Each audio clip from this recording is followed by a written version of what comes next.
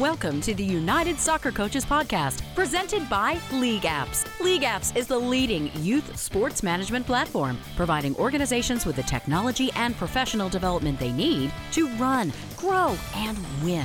On a mission to bring the benefits of sport to kids everywhere, they go beyond technology to provide leaders with professional development and relationship building, and to work with sports-based organizations to address issues of accessibility and equality. To learn more, find them at LeagueApps.com or as LeagueApps on all of the social networks. Now, here's the host of the show, longtime soccer broadcaster and voice of United Soccer Coaches, Dean Linke. I am Dean Linke. This is the United Soccer Coaches Podcast. It is presented by LeagueApps, and we have a great show, a diverse show. We kick it off with Hugh Roberts, a great human being. He is in USL Championship. He is the co-founder and president of the United Black Players, known as UBP. He kicks off the show. June is Pride Month. We are joined by Robin Hart, part of the United Soccer Coaches LGBTQ plus and allies community. She's the head women's soccer coach at Cal State East Bay. Robin Hart is on the show. Sarah Mason with United Soccer Coaches brings us Stuart Holt, the founder of Cars for Nonprofits. You can learn more by going to cars4np.com. Stuart Holt is on the show as another fundraising opportunity for United Soccer Coaches and the United Soccer Coaches Foundation. Jessica McDonald, she's been on the show before. I think you know her story. Came from a tough situation in Arizona. Anson Dorrance founder. She won national championships there. She won several titles in the NWSL. She even played in the WPS. She is getting ready to have her second child, 11 years removed from her first child, Jeremiah. She is still with Louisville. She is going to work the World Cup as a broadcaster. What a great interview she is, covering all topics. And we end meeting another great 30 under 30 member, Tyler Gabarra. That's our show, and it starts after this message from our presenting sponsor, LeagueApps. We bet you didn't get into this business for the back office duties. That's why we created LeagueApps, the industry's leading youth sports management platform. So you can spend less time with busy work and more time doing what you love. LeagueApps provides organizations with the technology and professional development they need to run, grow, and win. Go to LeagueApps.com to learn more. LeagueApps is proud to be the presenting sponsor of the United Soccer Coaches Podcast. Welcome back to the United Soccer Coaches Podcast, presented by LeagueApps. Once again, here's the host of the show, Dean Linke. Welcome back to the United Soccer Coaches Podcast. And as I said in the open, really excited about the powerful relationship this podcast and the association has developed over the past several years with the USL. I love the league at all levels, always have, and our continued focus on the Black soccer coaches community each and every week. To celebrate the progress this community has made has been a joy, and it continues to move me each and every week, and I hope it does the same for you. Today we open the show by putting the spotlight on the USL's United Black Players, known as UBP.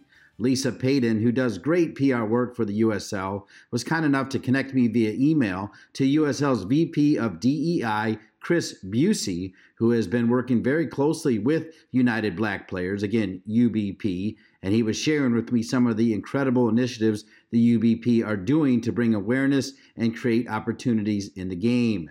The UBP has an exciting new scholarship program designed to address the historical lack of diversity within the coaching ranks in the United States. One of the UBP's key strategic initiatives is their coaching subsidies program, designed to support and develop more Black coaches at every level of the soccer pyramid. Helping players get the resources they need to further their coaching education is an integral part of their mission.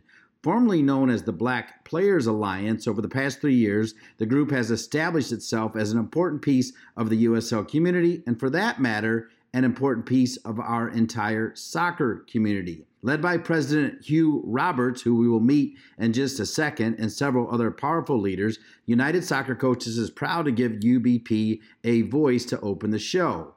With a mission to address inequity issues within the sport of soccer, the UBP has set forth new goals aimed to impact the youth, collegiate, and professional ranks. Developing a pathway of access and success for underserved youth is of utmost importance to the members of this group. The player pathway will provide opportunities and resources at every level of the game and help to create a sustainable future for minorities in the sport. The UBP has previously played a vital role in the establishment of the USL's United Against Racism campaign in 2021, launched its own youth soccer clinic initiative in 2022, and it now has plans to expand numerous key programs this year. With the support of the USL front office and various individual teams throughout the league, the UBP will continue to make an impact at even more communities across the country. And as I mentioned, it is an honor to be joined by the president of the UBP, Hugh Roberts, who is beloved by everybody who knows him, everybody who plays with him, everybody who plays against him, no matter their color, no matter what team they are on. Hugh Roberts, an honor to have you on the United Soccer Coaches podcast. Of course, my man. I really appreciate you and all the work you guys have been doing on your end as well. Thanks for having me. Hugh Roberts still playing in USL Championship with Monterey. And of course, Hugh, we've got a lot to cover. And of course, we're also just 3 days removed from Juneteenth as well. Yeah, well, Juneteenth here in Monterey, thankfully the club's been, advantageous enough to coincide with us minority players. We did a couple merchandise where all the proceeds are going to be donated to a local community. I would say this year has been some good receptive of seeing other clubs, doing some things within their communities as well too. But I will say as well, each and every year is going to get better, but it could be better. It's going to get better. It's going to continuously grow. I do think it needs to be a little bit more on the forefront, but overall it was a good Juneteenth day, and it's continuously, making people aware and educating them as well too. And Hugh, going back to my comment about Chris Busey, a new addition as the VP of DE&I, tell me what that means to you and the entire USL franchise. Powerful. It's something that we've been fighting for, honestly, since the tenure of the league. Honestly, since we formed 3 years ago, we've been wanting someone in this position as well, because sadly enough, each and every year since I can go back to 2017, there's been a racial incidents within the USL on the field. And we've been trying to get ahead of that curve and trying to put some implementations ahead of it. So when these things happen, we're already ahead of it as well, too. So, yeah, it's been good. It's in the work in progress still, but very, very good on the headquarters already hired minority as well, too. And he's someone that's very advantageous, overzealous, ready to get to work. We've been in constant communication with him probably every other week kind of thing, and he's already getting the ball rolling. So it's been needed. Thrilled to open this week's United Soccer Coaches podcast, a jam-packed show with Hugh Roberts, who is the president and co-founder of the United Black Players, made up of USL Championship and League One, with a mission to address inequity issues within the sport of soccer. The UBP has set forth new goals aimed to impact the youth, collegiate, and professional ranks. Developing a pathway of access and success for underserved youth is of utmost importance to the members of the group. The player pathway will provide opportunities and resources at every level of the game and help to create a sustainable future for minorities in the sport. Can you add on to that, Hugh, please?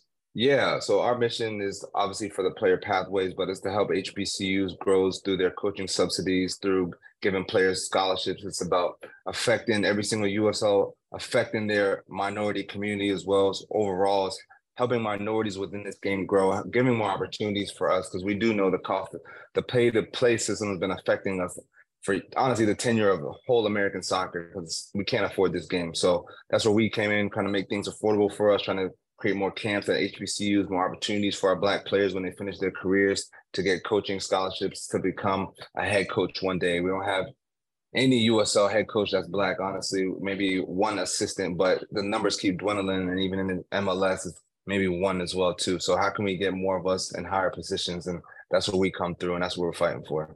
Hugh, I feel confident that you found the right platform, and I'm glad you're going first, because United Soccer Coaches, with their Black soccer coaches community, initially led by Nicole Hercules, now led by Andrew Richardson and 4 other key players, I feel like they've really stepped up. I was at their Legends event at the convention. It was the best event of all of the events at United Soccer Coaches. They care about making a difference in getting more people of color in key coaching positions, and that does need to include the USL. Have you been able to track at all what United Soccer Coaches is doing to push forward more Black soccer coaches? Yes, of course. I've been in contact with Nicole for a couple of years now. And Brandon was on the Juneteenth podcast edition for them yesterday. It was like a summit educating players and people who are attending as well too. And I love everything they've been doing. They kind of formed around the same time we've been, and their mission is the same mission as we are, trying to get more of us in higher positions. And it's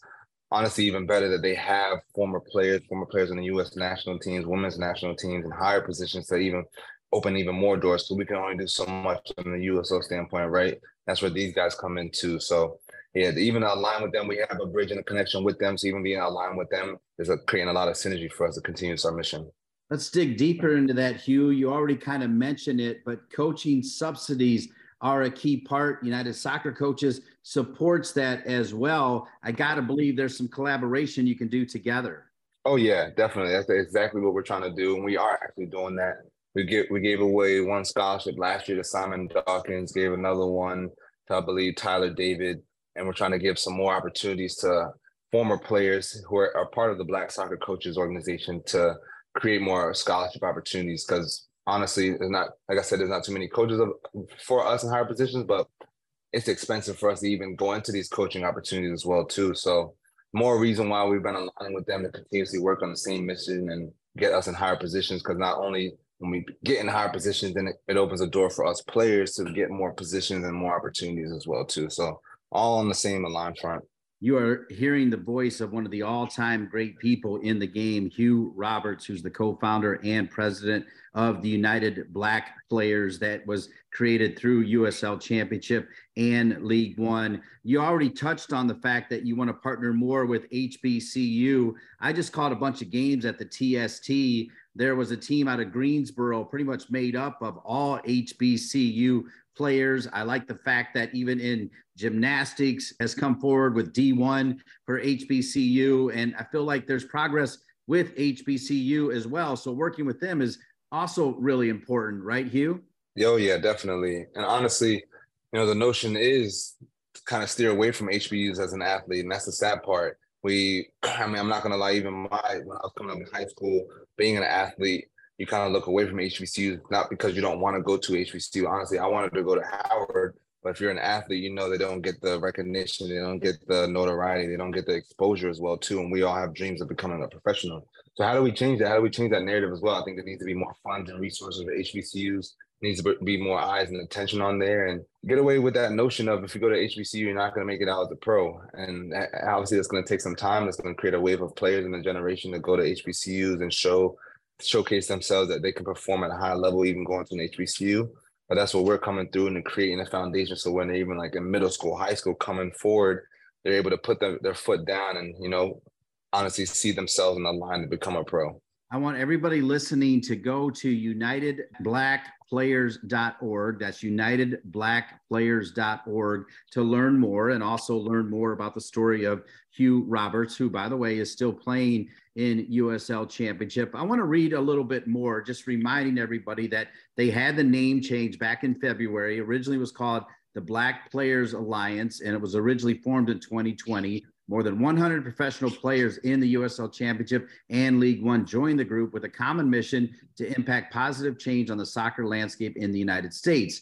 The organization was developed to unite players across the country and utilize the group's platform to push diversity to the forefront of the league. Not only was the group established to enact change, it has cultivated a space for minority voices to be heard and empowered. Many members have played pivotal roles in the success of the group, and the organization looks forward to continuing to amplify their achievements. As we've already said, outside of that, now you have a VP of DE&I. And I know we already touched on it already, but I also know that you spent some time with Chris even before coming on this. What kind of key things are you feeling that Chris is going to bring in this role of VP of DE&I, Hugh? Well, honestly, one of the biggest things is his passion and his, commitment towards this. And I say that's the biggest thing, because you can have all these ideas that you want to do. You can fight this and that. But if you're going to get a lot of backlash and your fire goes down, then that's what's been going on over the year. We've had 3 other people in his position. I'm not going to name their names, but each and every year they kind of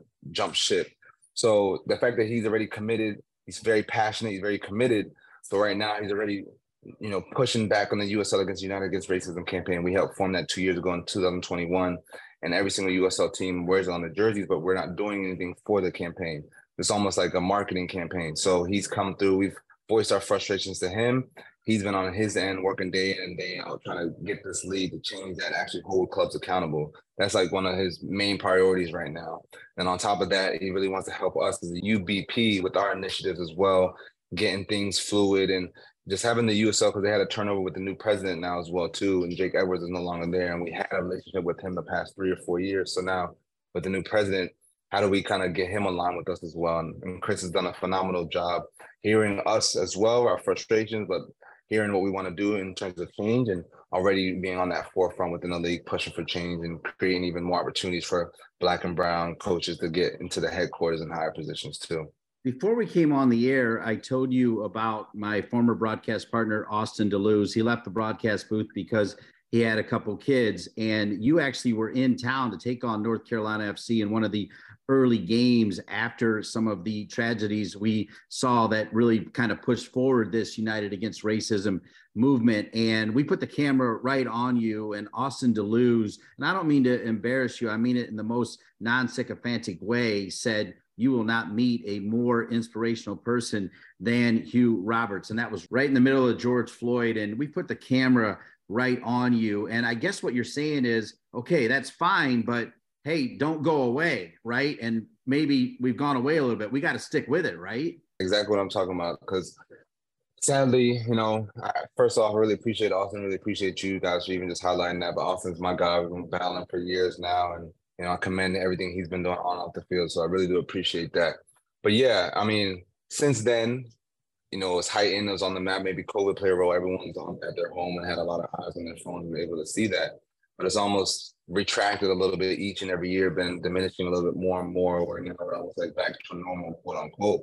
When it's, like I said, probably 10 or so minutes ago, there's been a racial incident every single year in the USL since 2017. And I even here in Monterey, the league knows we're all a part of a racial incident between Monterey and Tampa Bay Rowdies in September last year, and the league was aware of it. And it's been a whole thing. I went to the headquarters myself, talked to the president. We're creating some new initiatives as well. But it's sadly enough, this thing keeps going on. And that's why I've been trying to be on the forefront and trying to keep the conversation going, because we need to just change our mindset, educate ourselves, understand that these things need to stop within our game, and it's not going to stop unless we keep making people uncomfortable. And uncomfortable is a good thing too. Of course, we don't like to be uncomfortable, but you need to be uncomfortable to create change, and that's what we're coming through too. So things are going to take time, but that's exactly what we're fighting for. Well, you talk about the fight. I'm going to repeat it again. I feel like the work that the United Soccer Coaches is doing, and you're on the United Soccer Coaches podcast, is part of that fight. I feel like they're doing it the right way. They're taking steps forward. And now I'm starting to feel like, Hugh, they don't have a room big enough for how big they're going in. And I would have not said that 4 or 5 years ago. So in short order, they've created a bigger room with a bigger voice. And now I feel like they also want to include United Black players. So that's got to be exciting. It is exciting. And that's exactly why it's more reason why we need more than just us. Honestly, like, we are the minority in this and we are coming together, but we're going to need the majority to help us as well too in this. And we are the minority. So, and honestly, a lot of these instances as well too is really just having a conversation with someone who doesn't look like you. And it really, sometimes when you do and go out to get lunch or dinner or something with your friend who looks a little bit different, it enlightens you, opens your mind, and you learn things that you didn't know before. So that's what needs to happen. But, they're doing a great thing. We need a little bit more help from the majority as well, too, because this is a united front. It's not just a black versus white thing at all. This is just a humanity issue that we all need to come together on. Amen. You can learn more by going to unitedblackplayers.org. You can count me in as an ally, Austin DeLuz as an ally, United Soccer Coaches as an ally, as we're always open to anything about USL, not just what you're doing at United Black Players, but everything at USL. How are you feeling about, you've had a great career, you continue to play in the USL. What can you say about playing in the USL? Because I think it's a phenomenal setup at every level. Oh yeah, now it's really growing now. I've been here since 2014. It's my 10th year now. And I'm coming from times where you had pay to play. Guys weren't even getting paid unless you touched in the field. no CBA around, traveling schedules, Tuesday, Wednesday games. So this has been beyond needed. Talking about the CBA, talking about young players going overseas to Benfica, getting sold over to Europe now. There was a wave in 2016, 17 where the young kids like Red Bulls, they won the USL that year. But that was really the initiative and the catapulting for the young boys to kind of come through. And now we're seeing the young teams like Seattle, LA2, all these young teams kind of drop out. And now the league's becoming more of a past NASL, where it's like a grown man's league. Guys are getting paid well. A lot of guys are getting paid very good money in the USL. I'm not going to put people's business out there, but over half the league is making very good money now. And you're able to, if you're a decent player that's tenure, you're able to secure yourself for a couple more years now, where it was before a year and an option, where now you're coming for 2 years or 3-year contracts, a little bit more security. So it's growing, and then it's growing substantially where guys are able to afford and pay for their families a little bit more now too. And that's what it's needed. So I'm hoping it continuously grows, maybe promotion, relegation soon, but it's on the right trajectory. We're kicking off the show with Hugh Roberts, who's the co-founder and president of what is now called the United Black Players. You can learn more at unitedblackplayers.org. We're coming off Juneteenth. He covered that. We're talking about the coaching subsidies with United Soccer Coaches also wanting to help with that. We want to develop more Black coaches at every level of the soccer pyramid. And lastly, the UVP's community involvement and initiatives such as partnering with HBCUs. I thought you did a great job covering that, Hugh. Hugh, listen, I know it's bigger than you, but I still want to hear your story. Tell me where you grew up, where you went to college, your steps in the USL, and how you found this mission to be a leader for such an important cause. So I grew up outside the DC area. I'm from Maryland, went to Good Counsel High School, private high school out there in the WCAC with like DeMatha, Gonzaga, a couple of the top schools in there. Then from there, I was actually a striker and attacker my whole life. Got recruited to go to George Mason University right down the road outside of DC. Went there for 4 years. We were able to win the A-10 championship my senior year. Got converted to a center back in college as well, too. I was a striker my whole life. And then after that, I didn't get drafted or anything. I really didn't know too much about the USL. Honestly, the USL just came around 2012, and I finished in 2014. So in 2014 spring, I'm at George Mason, driving to Rochester, New York, got cut, drove to Harrisburg City Islanders, got cut, went to the Richmond Kickers, my last kind of trial thing while I'm in school. Was there, tried out for a weekend. They liked me. They offered me to come to preseason for 2 weeks, didn't offer me a contract after the 2 weeks of preseason. I was like, listen, I'm commuting from college. You guys gotta let me know. They let me know, and they offered a contract. And then from there, it was still tough, though. I'm not going to lie. I really did not know the game of soccer until I turned to pro in terms of one touch, two touch, moving off the ball, through balls. Like college and the rest of my system was really just fight, athleticism, long balls, just be direct. And it wasn't really until I turned to pro that I had to learn these things. So my 3 years in Richmond was like a grooming thing for me. My first time really getting serious about center back. I just became a center back 2 years before turning a pro. So I really didn't even know center back, kicking a long ball, all of that. So that's what the 3 years were for me in Richmond. Fortunate enough, my last year there in 2016 to play every minute, be first team. And then I kind of took the leap of faith and went to Philly, hoping to get an opportunity with the MLS side. But as you get to certain places, you understand the business side, and they wanted to more so promote the academy, which is no problem at the time. I was with Mark McKenzie, Austin Trusty, Brendan Aronson on the U.S. men's national team. So all guys that they wanted to see in the forefront, which is great and no problem for me on my end. I kind of left there, went to Pittsburgh for a year, had a great year in 2018. They played for the first time. Then went to Charlotte Independence for 3 years, where it was just a great time where a coach finally just let me do my thing and be myself. And it kind of just helped me flat my wings more. So now I took the leap of faith as well, coming to the inaugural club last year, Monterey Bay. And even how that kind of transitioned, Independence dropped down to League One. So I really wasn't trying to go down to League One at the time. Really had one or two options, and Frank kind of called me. I really didn't know about Monterey, didn't know about California, didn't know anything about that. Maybe a couple players that he signed, but I'm all about I'm a faithful guy, so I'm all about taking a leap of faith and trying new adventures. I always kind of wanted to come to the West Coast too. Before that, I was in the East Coast for 8 years. So I came out here. It was a interesting year last year. We were on the road for 7 games. Our first 7 games, we won 1 game out of 7, and we were just getting bombarded. And it took a lot to turn the season around, and being the captain of the team was tough for me, putting a lot of pressure on myself. But we turned it around to where we were almost at playoffs and missed it by 1 game or 2. And as I mentioned before, there's a racial instance that kind of just destroyed our season towards the end. I won't lie. Mentally, it was to happen the third to last game of the season, and took a lot out of everybody, including myself, where I decided to stick beside my partner and my teammate and forego the last 2 games of the season. So I didn't play myself to stand with my teammate, and then decided to put my pride aside. 16 of us all came back this year to Monterey, and we've been having a much better year as well too. So yeah, my man, it's been a roller coaster of a ride. And just in terms of this mission, honestly, people ask me kind of all the time that it just come out of nowhere, when really the common denominator where it started was really fighting hard for my family, and not necessarily my immediate family. My parents, was more so my aunts and my uncles.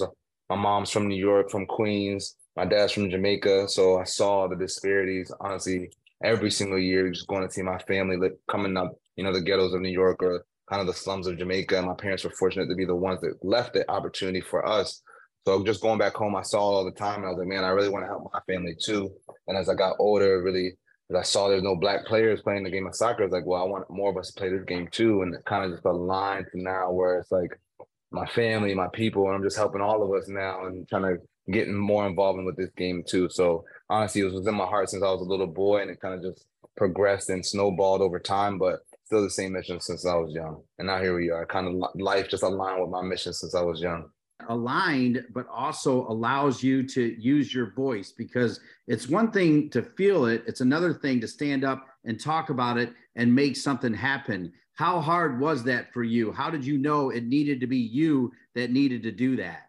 That's a good point that you mentioned. I would say, so what happened was I have my own brand and my own business called BackYardFooty.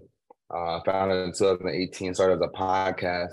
So honestly, during the COVID times, I was like, instead of recording a simple one-on-one podcast like we're doing now, I was like, this is my podcast. I can do what I want. Let me have educational sermons now. So I had 10 to 15 USL and MLS Black players. This is during COVID year. We all came together, had 2 Black Lives Matter episodes. First one was monumental. We're all in a group chat. Like, let's have another one. This is in July. This is right before George Floyd. And we're having another one. And on that second Black Lives Matter episode, FC Cincinnati heard the episode, and we had a player named Fatai on the episode, and he was talking about how the club put out a statement, we support our players, but then in the comments and right after the game, that same player Fatai was getting racial abuse in his DMs, people calling him a monkey, this and that. So he said it on my podcast. FC Cincinnati caught wind, and they donated $250,000 to the local community just straight off my podcast. It was crazy. So I'm like, man, like, we're all just like, yo, we got to keep this going. And then George Floyd happened. NBA suspended 3 games. NFL suspended. And then MLS did their thing. We as the UBP was like, it was just me and Brandon really. But we were like, we got to capitalize on this same one. We got to be aligned with everybody. So this is on a Wednesday. NBA stopped everything. I'll never forget it. It was on a Wednesday, and we had games on a Friday for USL. We had to get everything aligned for Friday and Saturday. Thankfully, we had this guy named Ryan Madden, who was in the same position as Chris right now in the headquarters. From Wednesday, for 48 hours, created our mission, created the UBP or BPA back then, created our logo, created everything, created what we wanted on the telecom, on national ESPN TV to talk about United Against Racism. We all came together at Hatfield, did a knee, all that was done within 48 hours. And it was just me and Brandon being like, we got to be aligned with the NBA, NFL, MLS. We got to do the same thing. Even if it was just us two, it was still tiring, not going to lie, but it was worth it because we knew we had to be aligned and seize the moment as well too. So, that's really how it formed within like a week or 2 span, just based off a podcast a little bit too. And, we just kept this ball rolling to this day. I feel your passion. I've told people to go to unitedblackplayers.org. When they go there, is there anything they can do? Can they donate? What can people do to help spread the message of United Black Players? Yes, of course, donating helps us 100%. Every single fund goes to the scholarship. It goes to our camps. It goes to our subsidies. You're affecting the community 100%. And honestly, the biggest thing that you can do is kind of impact your own communities, kind of getting out there. We all have disparities within our own communities. We're trying to reach to every single community, but it's really just starting local before you branch out to even the other communities, because you already have a voice within your own community. Stopping at a local, Caribbean restaurant to grab dinner that time, and then you start talking to the owner a little bit and getting to know him. And then he all of a sudden has a son that wants to, play the game, and then you can direct him to us kind of thing. And it's really, the soccer world is just so small where it's really like that, where there's a lot of us who are itching for an opportunity. We just don't know where to go. And MLS Next kind of divided things a little bit more too, but just getting out of your comfort zone a little bit, talking to some people and getting to know them a little bit creates a lot of change. And of course, reaching out to us, donating those things affect immediate change, but immediately just to help the community is, getting out there. What an honor to kick off this week's United Soccer Coaches podcast with Hugh Roberts, the president of the United Black Players and also one of the co-founders. Just two more questions for you. We just saw USA just whack Mexico and then beat Canada. And when you look at the team, there are more people of color starting on the team than there are white players on the team. That's a big statement, but now we've got to take that deeper, right? And that's part of your message, correct?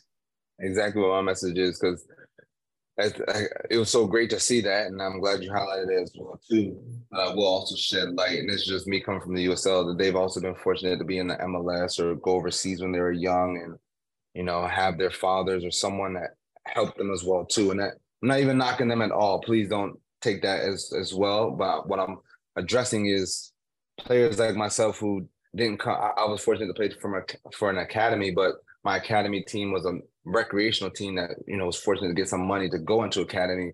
But the average Black and brown player is not playing for an academy. We're just playing for a club. We're just playing in our communities, and we have no notoriety. We're not able to get to these top clubs. And since we don't play for a top club, we don't even get looked at.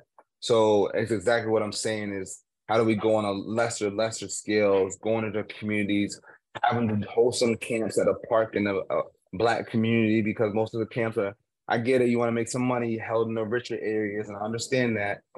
But there's very good, as you just said yourself, we can compete on the highest level, and we are athletic.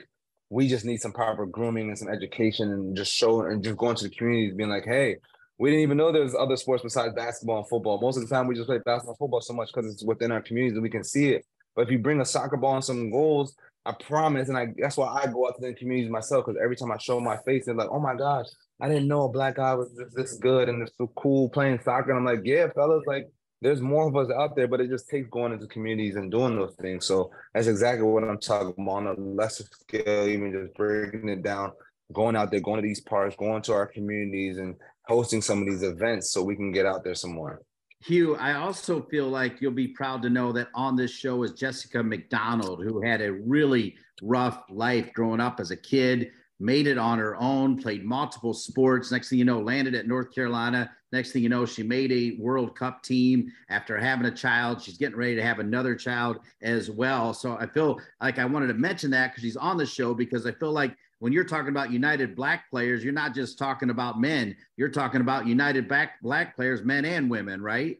Yeah, exactly. Exactly. And there might be a little more of us in the women's game as well, too, but that's exactly to that as well. And it is nice to see more Black women come into this game, and it's growing for their realm. But we can do the same thing for our communities, go into our communities a little bit more for our Black and brown girls to, get involved into the game a little bit more. And that's exactly what I'm talking about. Hugh Roberts, the president and founder of the United Black Players through USL Championship and League One. As most people know, I've been the only voice for North Carolina FC, a huge fan of the USL, a huge fan of Hugh Roberts. Hugh, we'll end with this. I call it my, in case you missed it, last word time. If people heard nothing but what you're going to say right now about what you want people to know about United Black Players, again, you can find them at UnitedBlackPlayers.org. What is that soundbite? If they heard nothing but what you say right now about United Black Players.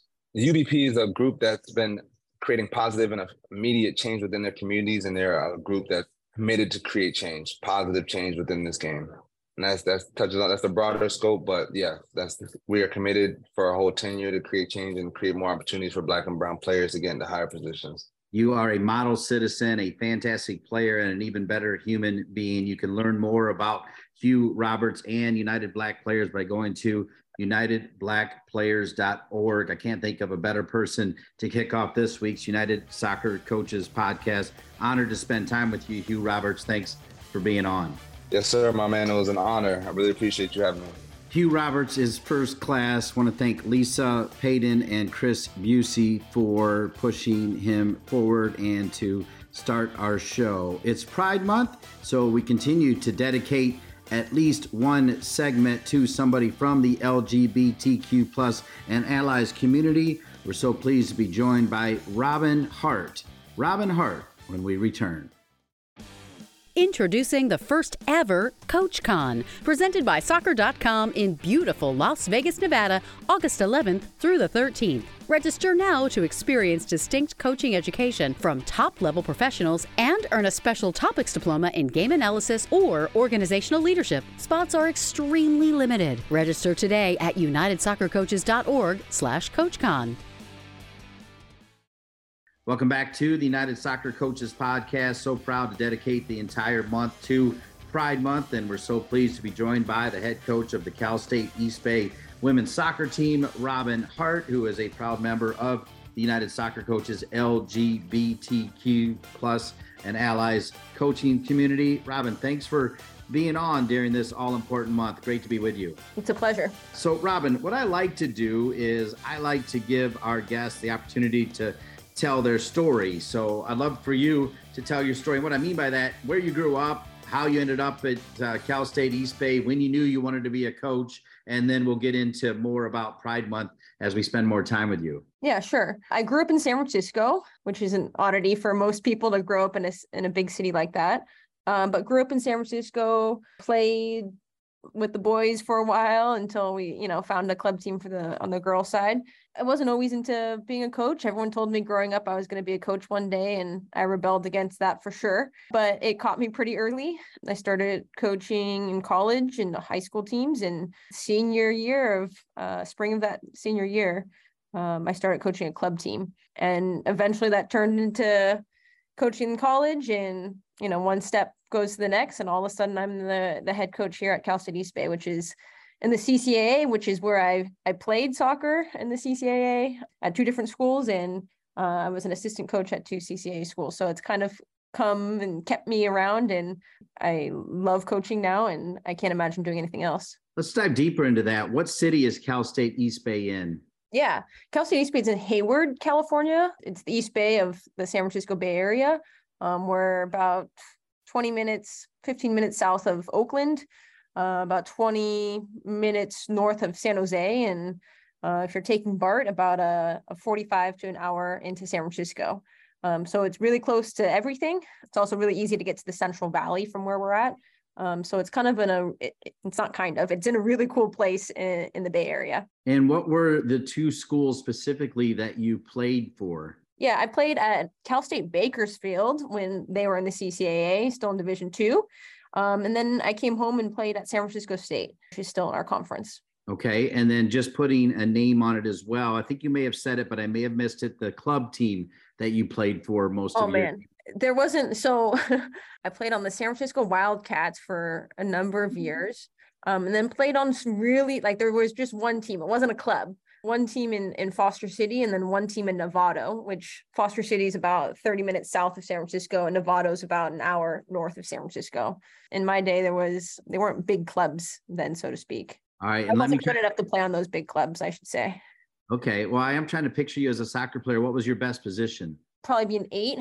I likened myself to be a 10, but I played at the 6 and the 8 in college. All right, we're here with Robin Hart during Pride Month. She's a proud member of the LGBTQ plus and allies coaches community with United Soccer Coaches. When did you first learn about that community? It used to be called an advocacy group, and how long have you been a part of it? That's a good question. My assistant coach, I guess, and my former assistant, must have been during COVID. She asked me one day to leave the Zoom group because we were doing Zoom meetings at that time.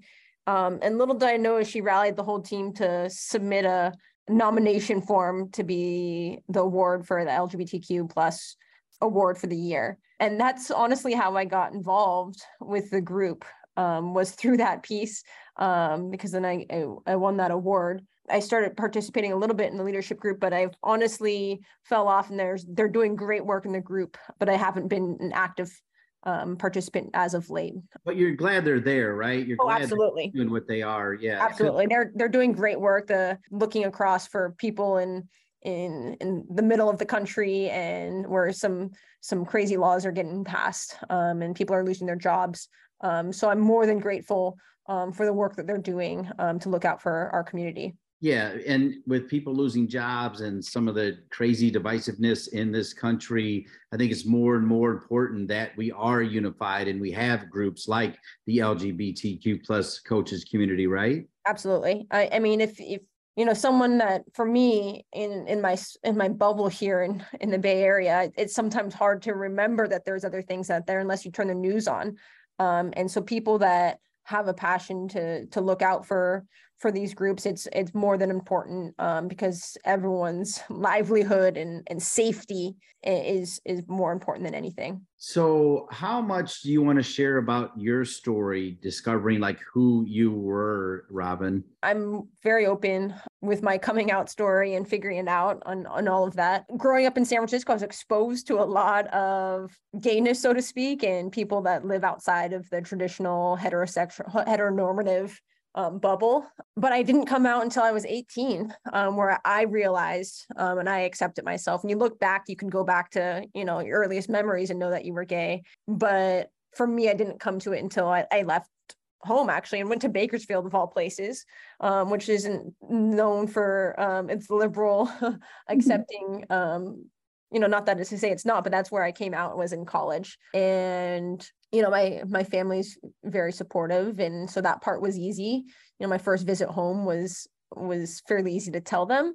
Teammates were great, coaches were fine. So I in some ways I'm super lucky to have so many of those accepting pieces where I didn't have the hardships of parents pushing me away or anything of that nature. So I consider myself one of the absolute lucky folks in this world, to have, growing up, my dad would tell me, I don't care who you love, doesn't matter the race. He would say, black, white, rainbow, green, blue. It literally doesn't matter, man, woman, anywhere in between. So, and that's coming from my white dad. That's he's so red, his neck just is, if he goes out in the sun, his neck turns this bright shade. So I'm super grateful for all of that. And probably the hardest person to tell was my grandmother, who spoke very little English, spoke Cantonese exclusively. She pretended not to speak English, I should say.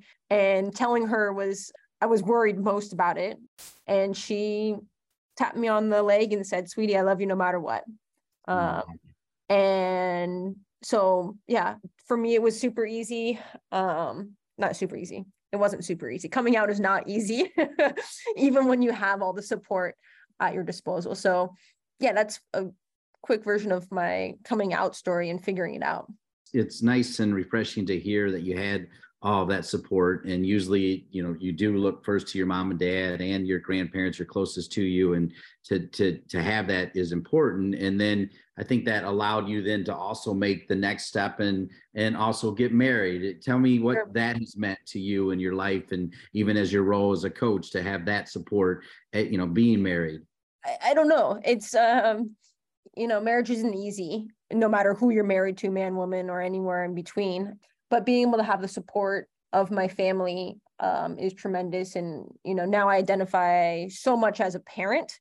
I've got 2 kids. And I think that's probably our biggest shift, is being a parent and a coach, is the biggest identity shift in so many ways. And I think it's made me a better coach being a parent. Awesome. Tell us about your kids. What are their names and ages, and Yeah, I've got an 8-year-old. Her name's Sawyer, and a soon-to-be 4-year-old, Sullivan.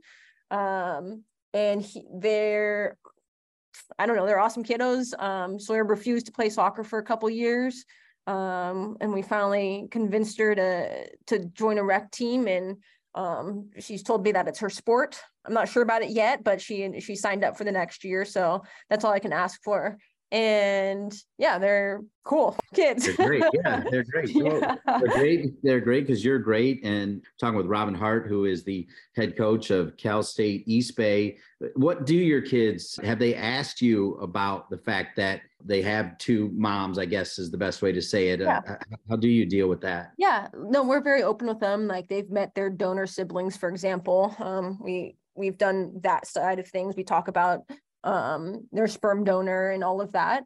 Of course, they're always going to have some questions, and you know, my son very much likes a male energy, right? So we have to make sure he spends some good times with really good men in our lives, our uncles and friends.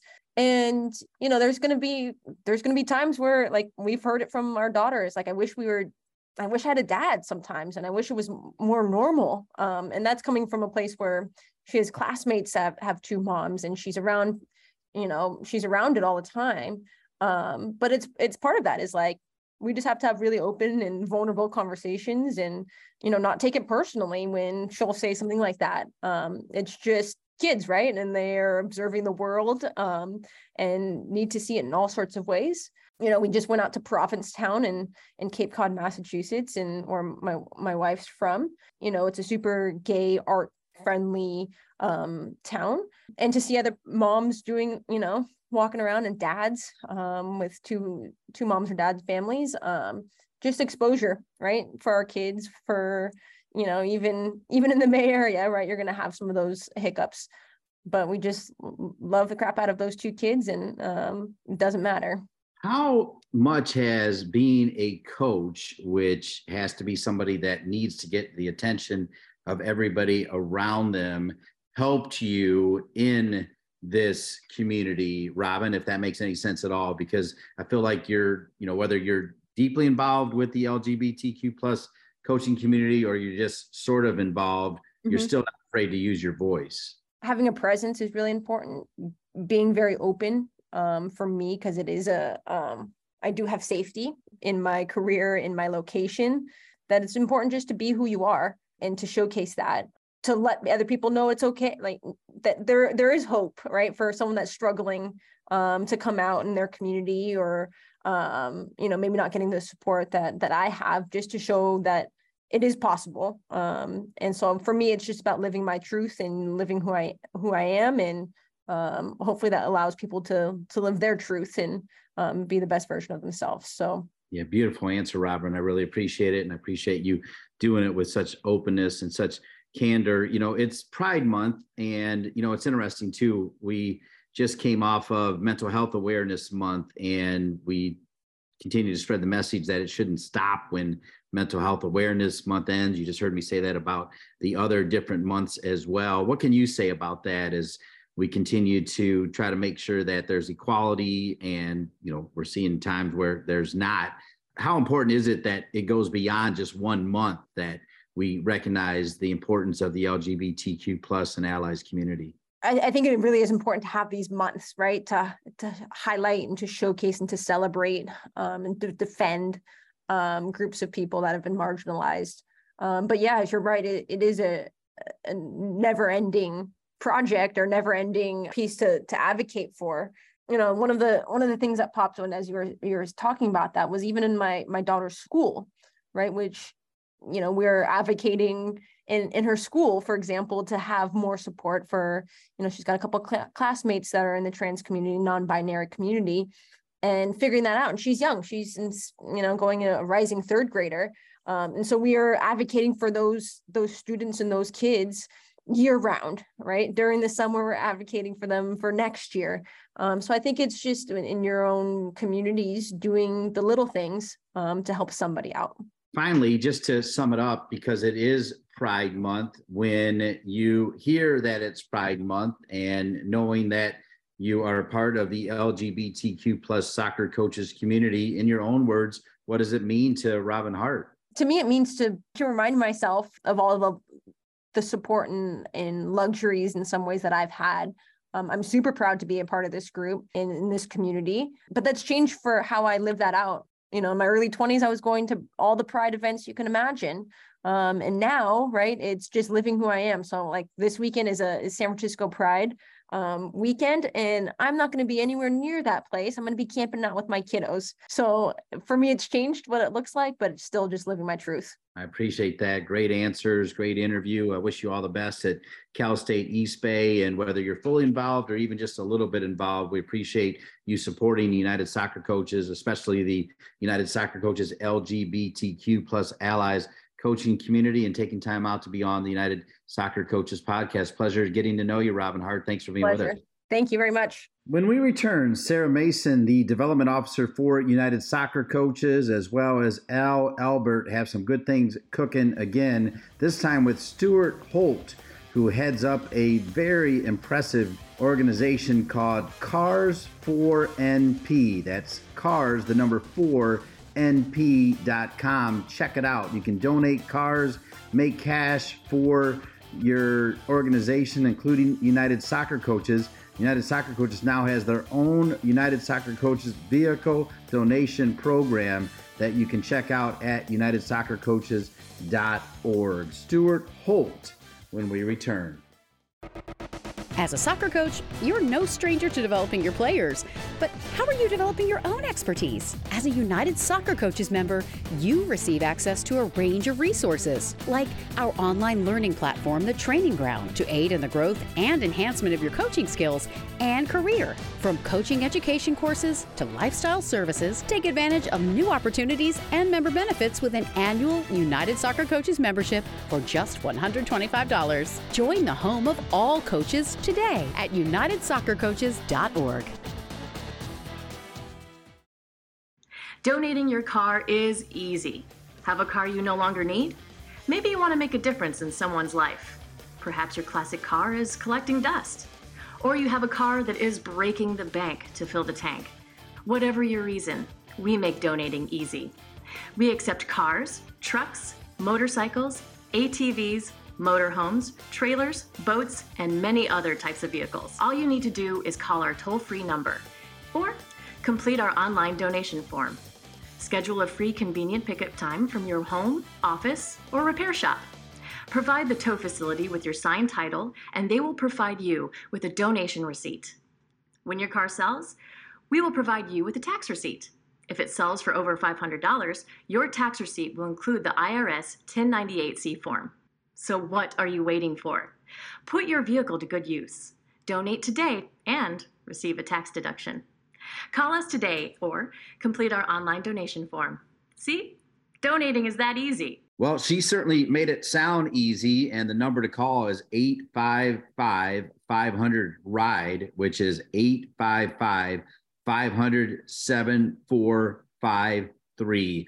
Another exciting initiative for United Soccer Coaches is they're working directly with Cars for Nonprofits Doing Good. That's Cars, the number 4, Nonprofits Doing Good. And boy, are we lucky to be joined by the founder, president, and CEO of Cars for Nonprofits Doing Good. That's Stuart Holt, as we welcome in Stuart Holt right now. Stuart, thanks for being with us. Glad to be with you. Yeah, we're delighted to have you, and it's another exciting cause that United Soccer Coaches has gotten behind. But let's learn a little bit more about it, Stuart. Tell us when you came up with this idea and how long has Cars for Nonprofits Doing Good been around?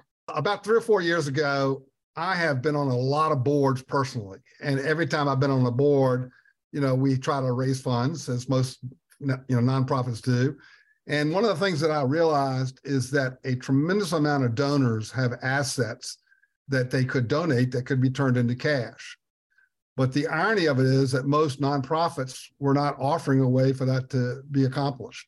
So I started thinking about this, and then there was one, I won't name them, but there's a big player in this, area, and they're on the radio all the time, and they do a great job. But most people can't donate to their, if you will, the cause that they love, the things that they have found that mean so much to them. It actually goes to this one particular nonprofit.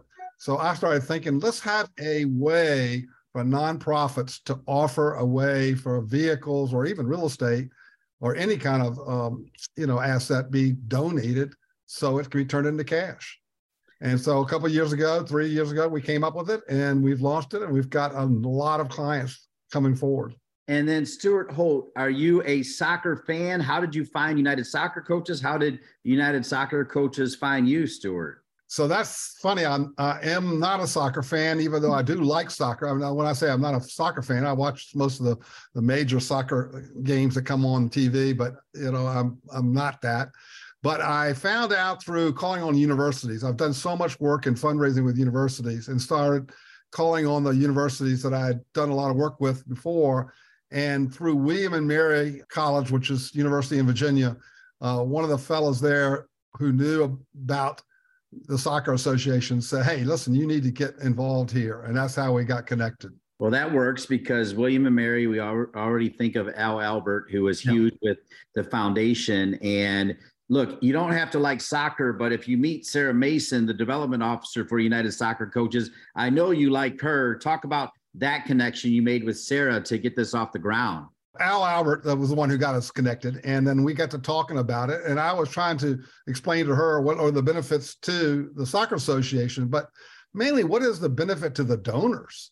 You know, it's great that this will be a way for the Soccer Association to get some funding, but it's a great advantage and benefit to the donors because they get 100% tax credit for the gift that they give, which could be, let's say, an old vehicle. And the nice thing about it is the car doesn't have to be running. I mean, if the car is, going to be towed away to be fixed, it may cost you more to do that than it is to just donate the car. Let's get to know you a little bit better, Stuart Holt. Tell us your story on where you were before you became the founder and president and CEO of Cars for Nonprofits. I do want to remind everybody, I think the website, Stuart, that you prefer people go to is simply cars4np.com. Is that right? That's correct. Yes. All right, perfect. Now tell us your stories, please. So I, at a very young age, got into the marketing industry, and at the age of 32, formed my own company called Response Marketing Group, and built it up to the second largest marketing firm in America, and then sold it back in 1999 to Dan Snyder, owner of the Washington Redskins, now the Commanders. But anyway, it was a great thing. I had 300 employees. We were all over the country, actually in other countries as well. And it was just a great time. But we sold the company, and I got involved in a tremendous amount of nonprofits, particularly the YMCA. And this is where I was asked to do the fundraising, if you will, in a lot of different ways by doing the ask. And so that's what got me thinking about this particular area. But that's my background. And I came out of retirement to start this company and love it. And how long have you been doing it, Stuart? Well, we've been doing it for 3 years, but we got kind of sidetracked with the pandemic and a few other things. It was originally, we put it in South Carolina. I had a partner who I've known for years who had one of the largest car auction firms in the world, but his health is not great. So he decided to take a pass, and then I had to reorganize it in Virginia. I got through the pandemic, got it reorganized, and we're off and running. But we've landed a number of clients, and it's going well.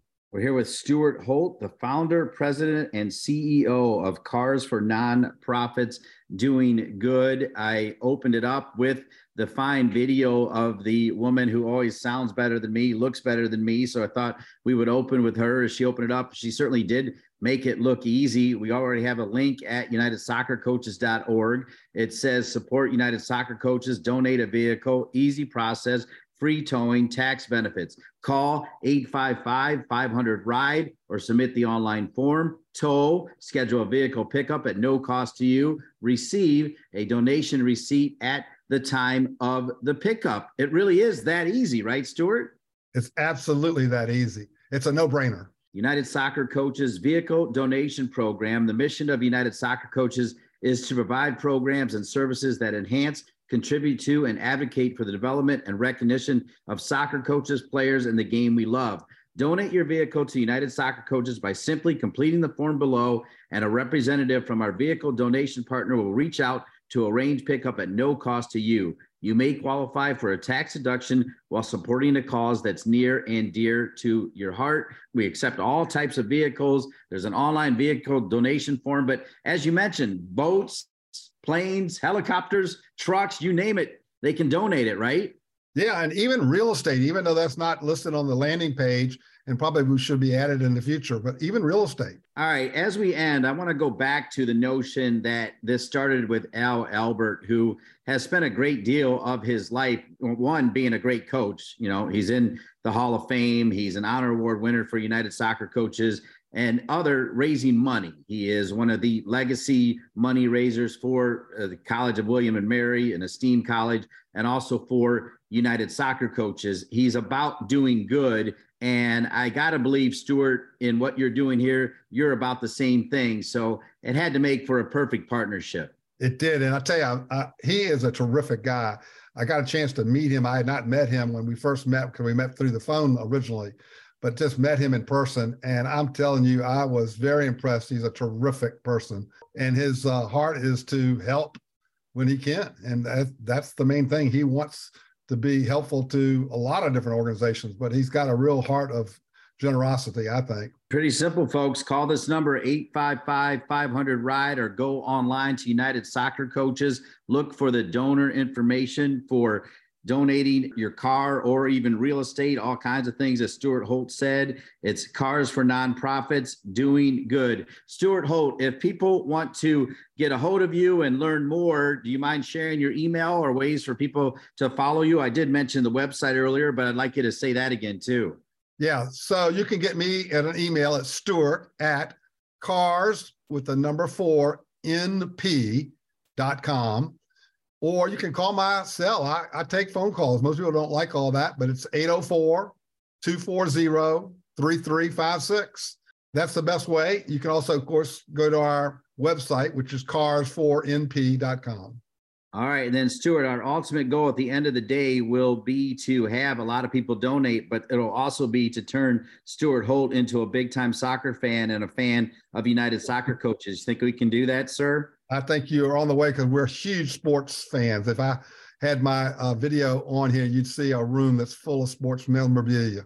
All right. Stuart Holt, a great man, founder, president, and CEO of Cars for Nonprofits. You just heard the website. The number, one more time, is call 855-500-RIDE. Stuart Holt, thanks for being on the United Soccer Coaches podcast. You got it. Thank you for having me. We are not done. When we return, we'll talk NWSL. We'll talk Women's World Cup. We'll talk a little bit Juneteenth again. We'll just talk soccer with one of my favorites, JMac, Jessica McDonald, a national champion with the University of North Carolina Tar Heels, a champion with NWSL when she played with the Courage. She is pregnant with her second child. We're so excited to talk about that as well. JMac, Jessica McDonald, on the bounce.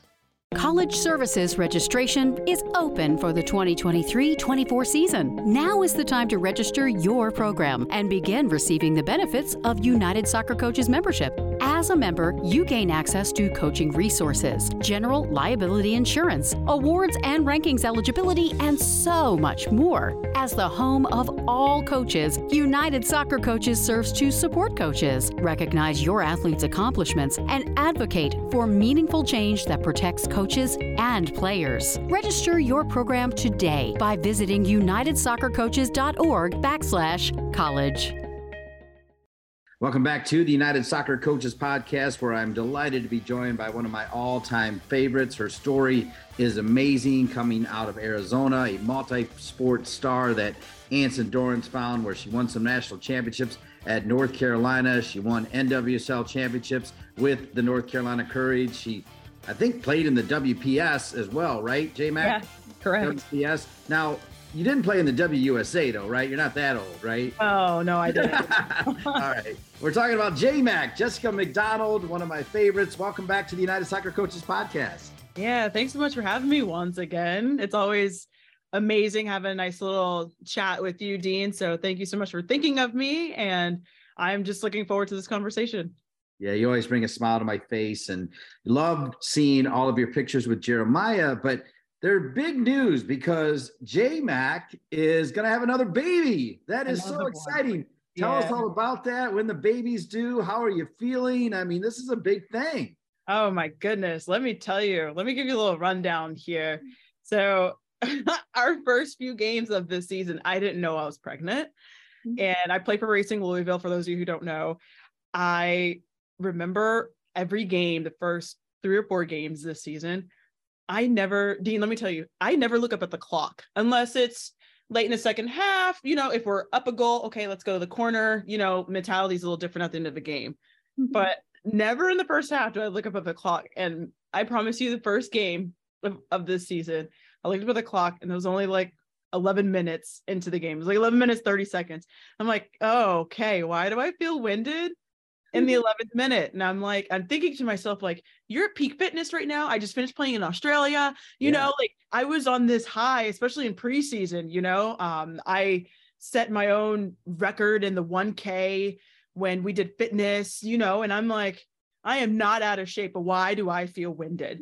And then I felt that way the second game, and then the third game, and then the fourth game. But I ended up playing, you know, 60 minutes each game, you know. Obviously it was mind over matter at that point, but you know, it finally clicked to me what was going on with my body, and, you know, took a test, and I'm like, oh, there we go. There's my answer. Why I've been feeling this way. You know, I've been, you know, just struggling, even just warming up, you know, I'm like, whoo, anyone else like breathing hard here? It's just me, you know. So I was like, it was a surprise, but, you know, something I've been looking forward to for a really long time, really, honestly.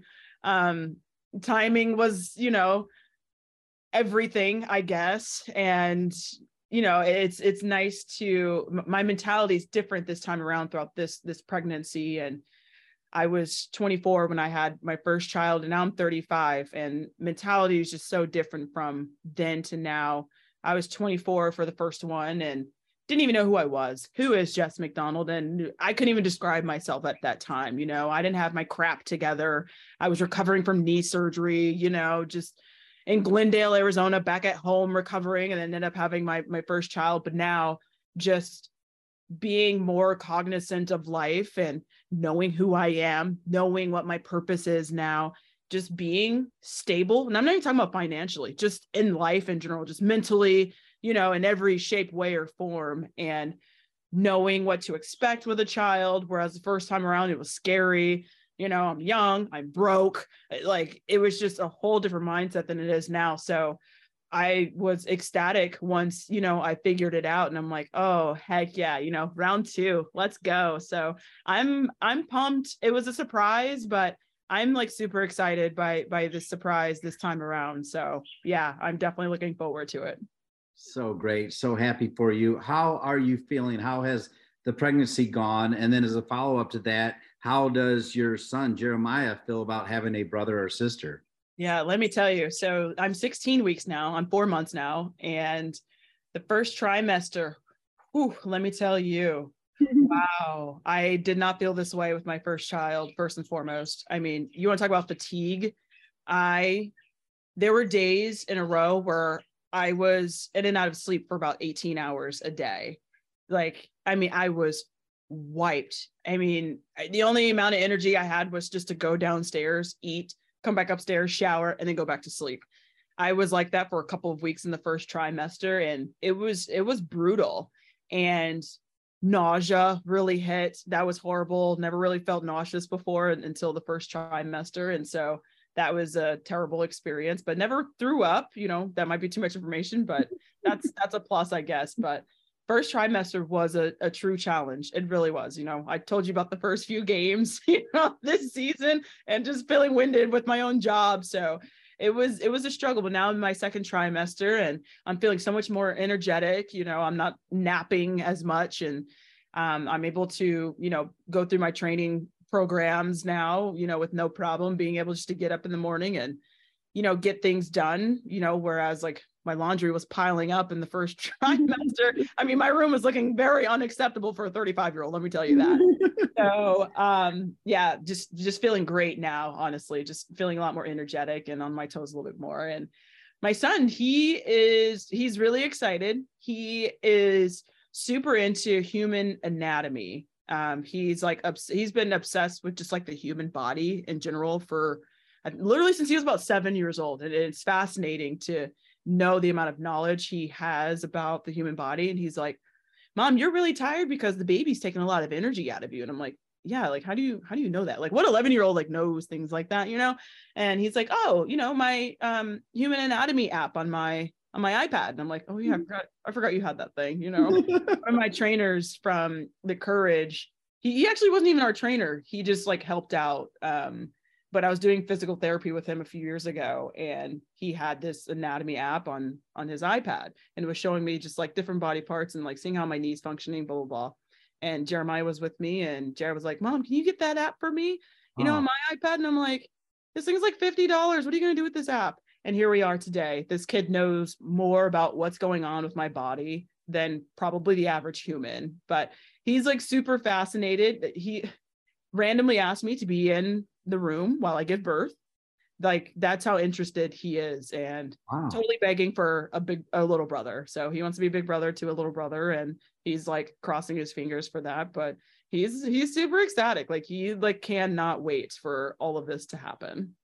One of the things that you've been very open about on social media is this love of your life. What can you tell us about the father of your second child here? Because you seem very happy in all the pictures I see you and him together. Yeah. Oh, it's such a relief finding your person. It sounds just so cliche, but I have told this to close friends, and now I'm just going to go public with it because our story is absolutely fascinating. I mean, we tell people our story on how we met and just like the whole rundown on the engagement. I'm the one that proposed, actually. So it's like, that's just cherry on top. And so just because I knew right away, like, this was my guy. But, you know, we both had dreams about one another before we even knew each other existed. Wow. So I had like this weird deja vu moment where I was watching Liverpool on TV, and he was like laying on the couch with me, and I'm just watching soccer, and I like popped up, and I'm like, I had a dream about this moment. And the same thing happened to him. You know, we went on vacation to the Caribbean, and he had a deja vu moment when we were looking out at the dock, and he was like, I had a dream about this moment. And this was like at the very beginning of our relationship. Like, we had just met about a month beforehand and didn't even know each other existed. And just to have this like weird connection that we can't even explain to people, that it's gotten to the point now where once I figured out I was pregnant, I didn't say anything to him yet. So, you know, we're doing distance right now. He lives in Michigan. I live in Louisville. And I hit him up, and it was like, good morning. It was like our good morning routine. Like, oh, how did you sleep? Oh, slept great, you know, and just kind of catching up on a little bit of the morning. And I asked him, I was like, hey, did you, I just randomly asked him this. I gave him no hints. He knows nothing yet. I just peed on the stick. Okay. Like, I'm excited to tell him. And so I'm like, hey, did you by any chance have a dream last night? And he's like, that's really funny. You asked me that. Yeah. He's like, I actually had a very vivid dream. And I'm like, I need to know what dream you had last night. Oh my. And mind you, last night was the first time it like lingered in my mind that I might be pregnant. So I waited the next morning to take the test, because that's when your pee is more potent. So that morning, and he's like, yeah, I had the most vivid dream that I've had in a very long time. And I'm like, I need to know what your dream was. And he's like, I was in the hospital and a doctor was handing me a baby. I said, you are lying through your teeth. Oh my. He goes, no, I swear to you. And I'm like, I'm not wrapping my head around this. You know, I was, but I wasn't. Like, it was like, I'm not surprised, because this is how fascinating our relationship has been. And I was like, and he's like, no, I promise you, this is what happened in my dream. And it felt very real, you know? And I'm like, that is absolutely insane. He's like, that's really funny that you asked me. I was having a dream. He's like, why did you want to know that? And I was like, because I'm pregnant. And he's like, no, now you're lying through your teeth. You're lying about this dream, you know? So it's just been such a special, you know, it almost sounds like a movie, this very romantic relationship that it's just so difficult to explain to other people, but it totally makes sense to us. But, you know, we just look over at each other like, what is going on? Like, what is this significance in our relationship? And this is something that's never happened to me in my entire life. Like, I've never had butterflies ever, like in a relationship with anybody ever in my life. I never knew what that felt like, you know, until really I stepped onto the field in the World Cup. You know, that was, you know, feeling butterflies. But when it comes to romance, you know, I've never felt that way towards someone. And, you know, he gives me butterflies. And I'm like, what does that mean? Like, what is this? You know, what is this connection? So we have like this really, really unique connection with one another. And it's something that is very, surreal, basically. But like, I am so obsessed with our story that we do enjoy telling people. And like half the time people are like, you guys are lying. Like, we swear to you, we cannot make this up, And so it's been, absolutely fascinating just being with him and, really continuing to get to know him as, we both grow a family together now in a foundation. So it's been like absolutely amazing. Any part of that dream, do you let people know his name, or do you keep that hidden? Oh no, his name's Patrick. Yeah. Okay. Yeah, Patrick McKenzie. So yeah, we're pretty public on social media. So yeah. All right, I didn't know his name. Say his name one more time. Yeah, Patrick McKenzie. Patrick McKenzie. Okay. Yeah, he goes by PJ for short. So. All right. Awesome. All right. Cool. I thought you were going to keep his name from us. So that's. Oh no, sorry. No, Patrick. And the story is amazing on so many levels. And like I said, you can feel your love on social media. And I love the fact that you told me that you're going to get married on New Year's Eve. I got married on New Year's Eve 28 years ago. So you're still planning on doing that, right? Not this New Year's Eve, but the next New Year's Eve, correct? Yeah. So our due date was too close to New Year's Eve this year. So we just pushed it back 1 year. We're like, you know what? New Year's Eve is just so significant. And what made it even more unique, like with our story that we were going to get married, like this New Year's Eve, was the date is 123, 123. And, we've been kind of manifesting with numbers as well, with certain dates. I proposed to him on 123/22. So like the numbers like 123 always pop up in our story, nice. And so like for our wedding to be on 123, 123, like, it was just like cherry on top, but we ended up pushing it back a year, which is fine. So yeah. Awesome. Well, congratulations. That is so exciting. I love the fact that you're going to wait until the baby comes into this world to know whether Jeremiah has a brother or a sister. As we're here with J-Mac, Jessica McDonald. She is pregnant with child. I do want to tell you, by the way, that I've been around long enough that another person that you know well, Carla Overback, was, I want to say, around 4 months pregnant when she came off the bench and scored the winning goal against the Atlanta Beat and Cindy Parlow to put the Carolina Courage in the final. Carson was in her belly when she scored. So she probably was feeling the same way you were feeling out there as well. Yeah. She didn't start the game though, J-Mac. She came off the bench and scored the winner. Did you know that, by the way? Yes, I did know. Yeah, I did. Okay. Absolutely fascinating cool. Of a story. So yeah. All right. Big time. All right. Listen, also, I love having you on because you're such a proud Black woman. I love that about you. We just celebrated Juneteenth as a country, which I know it has to make you proud as, I feel like we continue to make progress. I will tell you, J-Mac, I don't know if you know this, but I went to the Black Soccer Coaches Legends event at the convention, and I was uplifted, in many ways, similar to your story. I was in a different aura. And after that, every week on this show, I have had at least one person of color this week too. And I'm not going to stop because their stories need to be told. Absolutely amazing. I think it's absolutely fascinating to obviously spread the love and spreading the word for people of color. I think we will continue to deserve that and deserve that type of recognition. So Juneteenth is just so special for all of us, really, because of those who fought since day one, being in this country, just for us to have a life and just for us to have this type of freedom that, they couldn't imagine having. And so this is just such a beautiful life to live in, for Black people, just because, I think that, when I look at my grandmother's story, this is where I appreciate our history so much more. My grandmother grew up in Alabama, she was born in the 30s and grew up in the 40s and 50s and 60s, and eventually moved to Arizona somewhere in the 80s, 70s or 80s. And so it's really fascinating to just even hear her story and the struggles that she went through in comparison to me now. And so just being able to represent our family nowadays and having the privilege that I have in comparison to my grandmother, and obviously those who were obviously born way before me and kind of been through more of the struggle and more of the fight, I just couldn't even imagine or wrap my head around what African Americans had gone through beforehand. And so it's just a beautiful thing to obviously get that recognition now.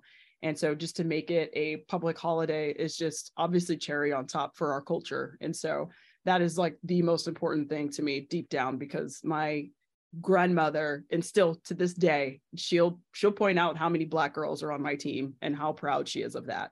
And so she'll be like, do you remember that you were the only Black girl growing up on your club team? Now look at you on your pro team. You got girls from Africa. You got girls from here. You got girls from, you got a Jamaican national team player. She's naming everybody. There's so proud she is. And I'm like, you know what? Yeah, this is absolutely fascinating. Just like how proud she is of our Blackness. And she's instilled that in, really all of her grandchildren as well. And so it is an amazing thing to obviously represent, because Black is beautiful. And that's something that we always remind ourselves of. So it's absolutely amazing to obviously get that recognition. And I absolutely love it. Well, we're not going to stop, because we know we're still a long ways from being where we need to be in this country, a long, long ways, but we're not going to stop. We're going to keep on pushing. The other reason I wanted to have you on is obviously you're not playing right now as you get ready to have your second child, but Louisville is playing. I'll be on the call on Bally's with North Carolina Courage. Casey White, I'm not sure if you played with Casey White or not, but she is going to join me in the broadcast booth for the game against Louisville. NWSL starting to heat up. We're starting to see, which teams are looking like they're going to rise to the top. What are your thoughts right now on NWSL? It feels like it's fairly wide open. Portland's always really good. San Diego's always really good. North Carolina, quite frankly, surprising me right now with the way they're playing. What are you thinking of the NWSL right now? Yeah, you know what? When I think of the NWSL right now, it is just so amazing to see how competition amongst the entire league is just equal. You never know who's going to beat who. That's how absolutely amazing and professional this league is, and how amazing these women are in this league. You never know who's going to win. You can't predict anything. You see Kansas City is up 2-0 the other day against Washington Spirit. You're like, oh, Kansas City's got this. Spirit end up coming back, winning 3-2. That's all the drama that you need in this league. So we're going to continue seeing all the drama in this league, and just seeing Racing Louisville on sort of this positive momentum, winning more games this season than they have really in history. It's kind of giving them a boost. But then you look at North Carolina and the same thing's happening. They're winning. I mean, Carolyn, she's on her front foot right now. Sav DeMello, she's on her front foot right now. So just seeing these two teams clash this coming weekend, I mean, there's no predictions. It's hard to even tell, no matter what teams are playing who. I mean, you got a lot of players in this league who are at their peak right now, and it is clear as day who all of those players are. And it is absolutely fascinating to see the league from day one to now, being in this league since day one, and just comparing it to now, I'm like, whoa, it's like night and day now. And just watching the competition now amongst everybody has been one of the most beautiful things to be able to witness. And this game coming Saturday, it's going to be quite a clash. It's not going to be an easy game for either team. So both teams are very difficult to beat, and I'm very excited to sit back and watch. The last thing I want to cover, and this will have happened the day before this show is released. The show is released on Thursday. The Courage play Racing Louisville, J-Mac's team, on Saturday as their team faces her former team in the North Carolina Courage. But on Wednesday, Vlatko Andonovski is expected to announce the roster for the Women's World Cup. You were part of a World Cup. It changed your life. I've told you a million times, I was so proud of you, how you maximized that opportunity, and you were saying yes to everything to get out of your comfort zone. I'm so proud of you for doing that. And I think you'll always continue to do that. Firsthand how the World Cup will change people's lives. Vlatko's got some tough decisions, right? Becky Sauerbrunn is down. We don't know about Julie Ertz. We know Mallory's out. We know Macario is out. He's got to make some tough decisions on who's going to be in that back line. For me, there's a couple locks, including one on the North Carolina Courage. Emily Fox is an amazing soccer player because she can play anywhere. But as you think about the World Cup team, do you have any ideas is the center back combo going to be Cook and Girma? And then who's going to play the all-important holding mid right in front if Julie Ertz can't go? What are your thoughts on that? Vlatko definitely has some really tough decisions to make. That's really hard. Like, that's probably one of the hardest coaching decisions I've probably seen, since the day I've been born in U.S. women's soccer history. Just because at the end of the day, Becky Sauerbrunn is a very irreplaceable player, very irreplaceable leader alone, and that's going to be really hard to replace. And so that'll definitely be a tough decision for Vlatko to make. But if I'm looking at consistency, if I'm looking at, most minutes played, less injuries, I'm kind of looking at the bigger picture. My two starting center backs would probably be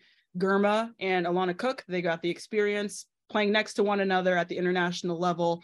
They've kind of been secondary, stepping up with one another if Becky's not in. And so Tiana Davidson is, starting to get her groove a little bit. I know Chicago's struggling a little bit, but hopefully once she gets some minutes in at the international level and continuing to kind of grind for her club, hoping to kind of see her maybe on the roster. Maybe that's a possibility, because there are not very many choices when it comes to center backs that have been on the U.S. Women's National Team roster. And so Girma and Alana Cook, are two women of color in the back, hopefully holding it down throughout the World Cup. So I would be really excited to see them kind of grow next to one another, especially on the biggest stage out there. So Julie Ertz is another one that is very interesting, between her, Rose Lavelle, there's a handful of players that are questionable right now, like sort of in this weird bubble. We haven't seen Rose play very much, but we know she's eased into training again. But how fit is she? How is Julie Ertz going to stay consistent? She's been in and out of games since she's been back in the league. And so we'll see. But there is no other Julie Ertz out there, really. You look at, the type of gun that she is. And so, she's what I like to call the cleaner. She does all the dirty work. She cleans up the mess, and so that's a really tough role to play. And so I would love to see her on the roster, in my opinion, just, for some of that experience as well. I think with such a young team, I feel like Vlatko will make some decisions on, a few experienced players, to say the least, at least one in each position, I would say. So I think that would put the cherry on top for this team throughout the World Cup. Just a little bit of experience with, the young ones who have had their experience at the international level. They're all hungry, and I see everyone growing as players. Like you said, you mentioned Emily Fox. Sophia Smith, enough said about her. Trini Rodman, she's catching up as well. She's doing phenomenal work as well. And so it's definitely going to be interesting to see the final roster. So I'm super pumped about it, but those are kind of my 2 cents on, who should be out there a little bit. Do you think your former teammate Lynn Williams also makes the roster? I think maybe she does now that Mallory's out. Sorry, I missed Lynn Williams. My apologies. But I'm rooting for this girl. There's no way he's saying no to Lynn Williams. I'm sorry. But, I thought I saw Lynn Williams a handful of years ago at her peak in her career. But this woman just came back from injury and is probably better than what she was before, which is like absolutely mind-blowing. And she's been one of those consistent players this season who is scoring goals. She's been a true leader for Gotham FC this season. They just signed her for a multi-year deal. And so I'm banking on Lynn actually making the roster. So, yeah. And I also would not be too surprised if 2 former Tar Heels, Dunn and Fox, are at the outside back positions. I know Crystal would prefer to play more in the midfield, but would you be surprised at all if those 2 were back there with the aforementioned Cook and Girma? No, I won't be surprised at all, just because between her and Fox, obviously, Crystal Dunn has been absolutely phenomenal this season in the midfield for Portland, but she's been phenomenal in different positions every year she's played. She's been at striker with Washington Spirit years ago, kind of worked her way into the midfield and totally dominated with the Courage. Now she's dominated midfield with Portland Thorns. But to top it off, there are all those years while she's been juggling different positions, she's been playing outside back for the USA team. You could throw the girl anywhere. She'll dominate in any position, basically. And so I wouldn't see why not have her and Emily Fox, 2 of some of the fastest players on the team, who can run up and down the field and make an impact, defensively and offensively, because they can both score, they can both get in the final third, and they'll bust their butts to get back, obviously, into the defensive line to obviously make that kind of impact defensively. Finally, as it relates to the team, I'm not asking you to say one person's better than the other, but obviously with the Courage, Murphy has been so good that a lot of Courage fans are thinking maybe it might be her chance. However, in World Cups, they tend to go with veterans. Alyssa Nair's been there a long time, but do you think maybe it might be time for somebody like Murphy to step in between the pipes? I would absolutely love to see Casey Murphy ease her way in between the two posts throughout the World Cup. I love Alyssa Nair. Alyssa Nair is an absolutely phenomenal goalkeeper, not taking away her talent whatsoever, but Casey Murphy has been an absolutely phenomenal leader for the Courage this season. If you look at how the games have been going throughout this season for the Courage, obviously she has a great back line in front of her, but she's also very good at communicating with her back line and keeping them organized and, kind of staying on top of them as well, but also coming in clutch with big saves as well. If you've watched her throughout this season, for her club, she's been absolutely phenomenal. I mean, a lot of oohs and ahs whenever that ball's within that girl's vicinity.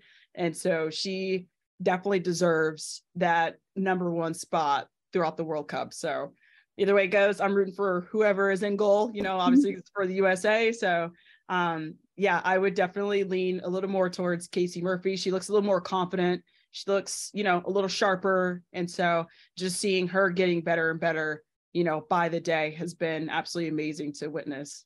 This is actually serving maybe as a trial for you to hit the broadcast booth. I think it's something you're interested in. I know you and I have talked about it as well. It'd be an honor for me to call a game with you. I would not be surprised at all to see you working for Fox or ESPN or something like that down the road. But my final question for you, J Mac, as we celebrate you and everything that's going on with you and the gratefulness that God has given you with a child coming, which is awesome. I'm so happy for you and for Patrick and for Jeremiah and your entire family and everybody that knows you. But what is in the future for J Mac? And I'll just tell you, for me, have the baby, get back in shape and play 10 more years. If that's not what you're going to do, what is it?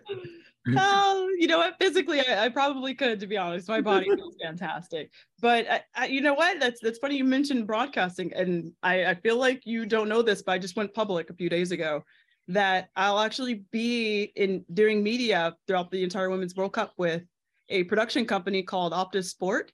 Okay. And they're like the ESPN basically of Australia. They're airing all the World Cup games, Nice. Out there. So I networked while I was in Australia playing in the A-League.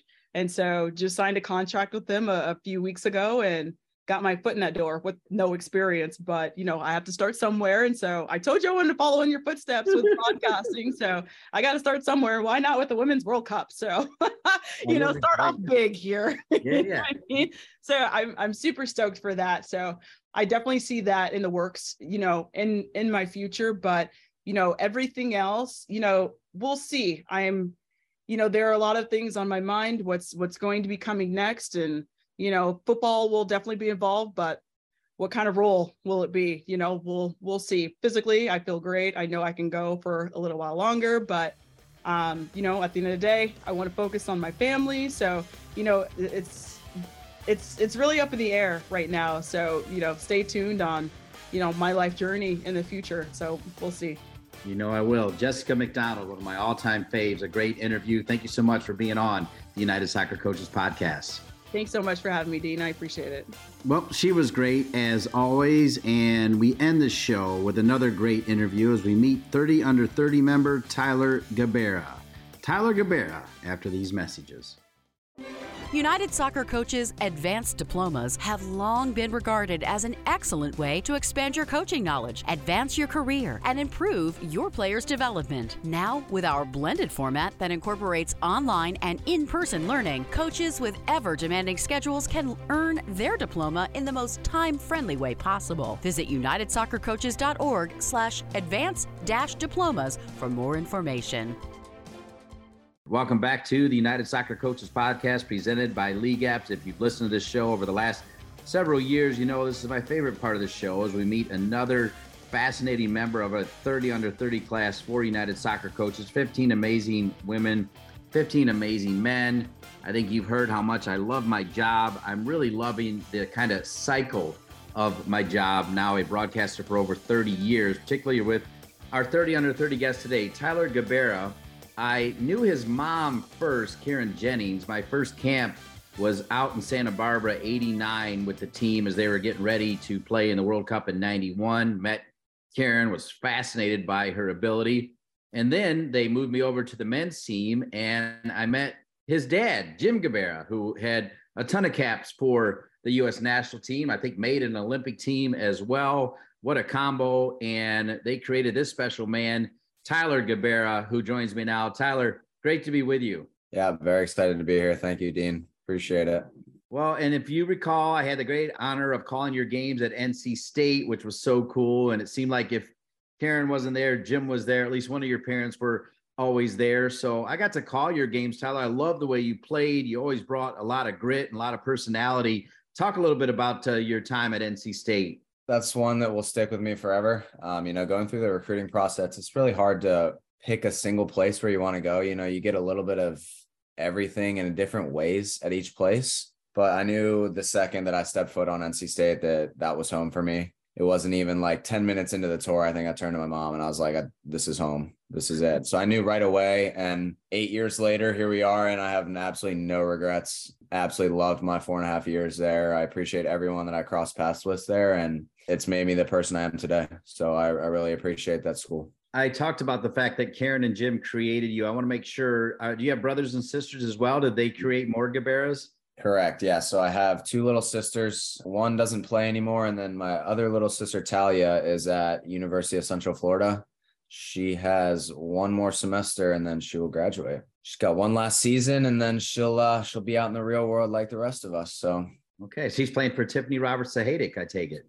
Correct. Okay. She was just on this podcast a couple weeks ago. Look, since I opened with that and the fact that I came into U.S. soccer with your mom and dad, ostensibly, kind of the same time. And I felt like I got lucky, Tyler. I walked into the penthouse, the U.S. team hadn't qualified for the World Cup in 40 years. The first Women's World Cup was happening. The Olympic team in 92 with Lawless and Kobe and Joe Max, and they were really good. So it was a great time. And then the World Cup was coming in 94. But do you get tired of talking about your mom and dad, or is it something you enjoy talking about? Because your mom and dad, obviously, tremendous legacies.